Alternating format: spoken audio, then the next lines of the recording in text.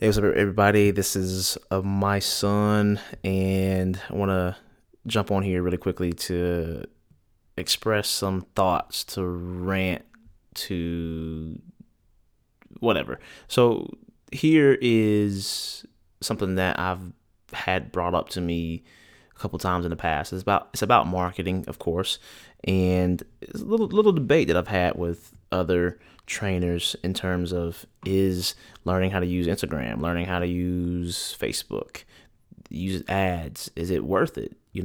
And a lot to seem to get the concept, but just there's a remnant, there's a couple of people who don't get the importance of it and don't understand why it's worth the time. So, of course, we all know that word of mouth is like the strongest way to build your business. Like, you can be a great sales rep. And I had to learn this the hard way. You can be a great sales rep, but your clients are always going to be more convincing, more persuading, more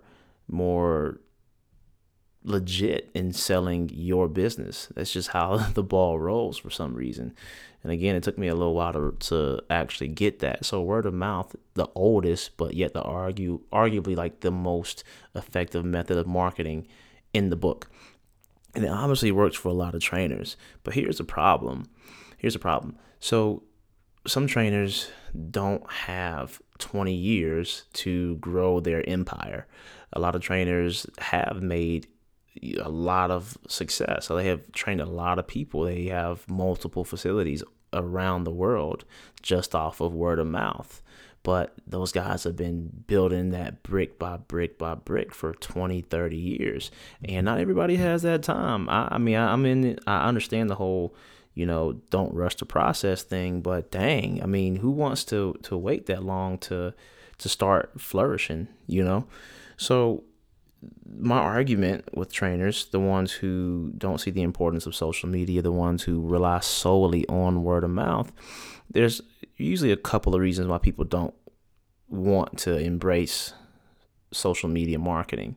And the first one is they don't know how, they're scared, it's too complicated. The second one is they just don't want to grow, which is fine. They're happy with the level they're at.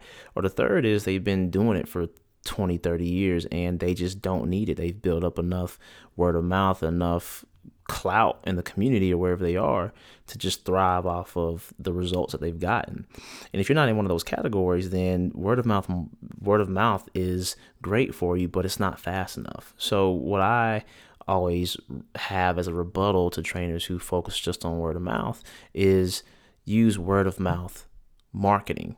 And it's basically the same thing, but you're using the same thing that you do in a one-on-one conversation. You're using it on social media. So picture this. Say you and I are talking and we're talking about a player and how good that player is.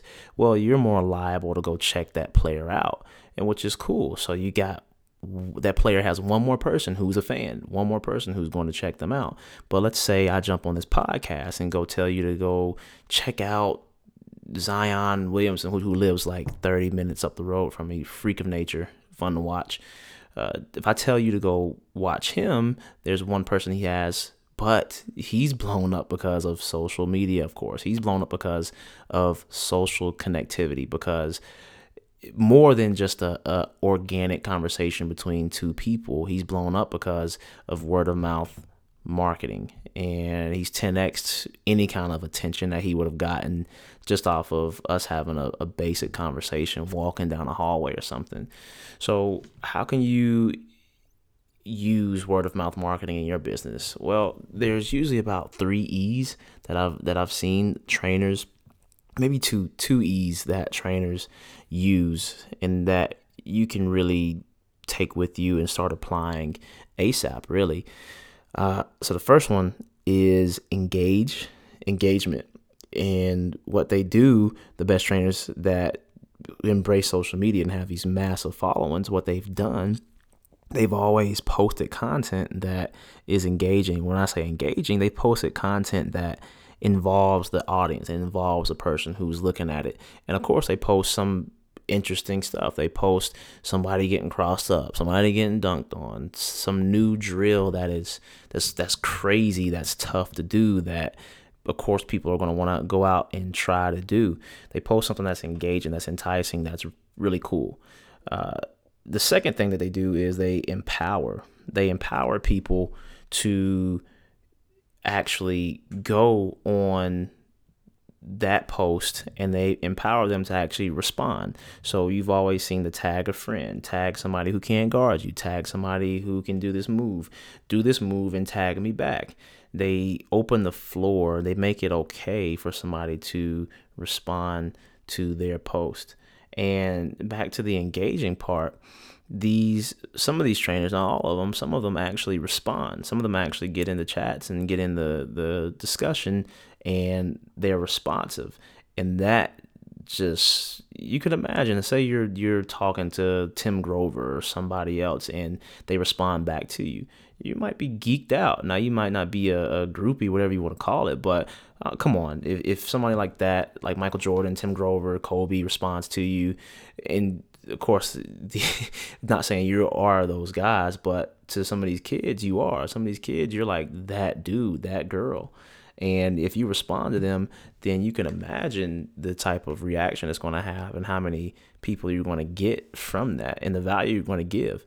So along with the empowerment tip, the empower for the second E, a lot of trainers do post engaging content. They do open the floor sometimes, but what they don't do is tell people what to do.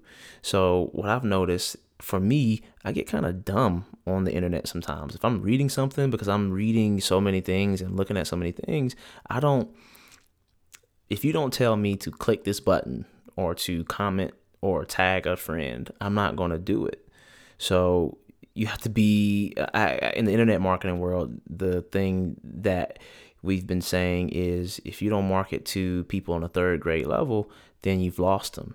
They don't want to read it. They don't want to take the time to understand it. So a part of that third grade level reading, third grade level writing is always saying tag a friend or comment on this picture or like this picture.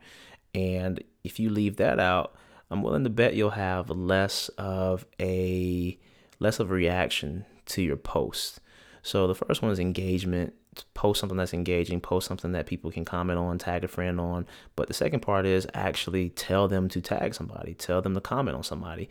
And a lot of trainers have tried these methods, but frankly, if you yourself wouldn't tag a friend or comment on it, why would you expect somebody else to do it?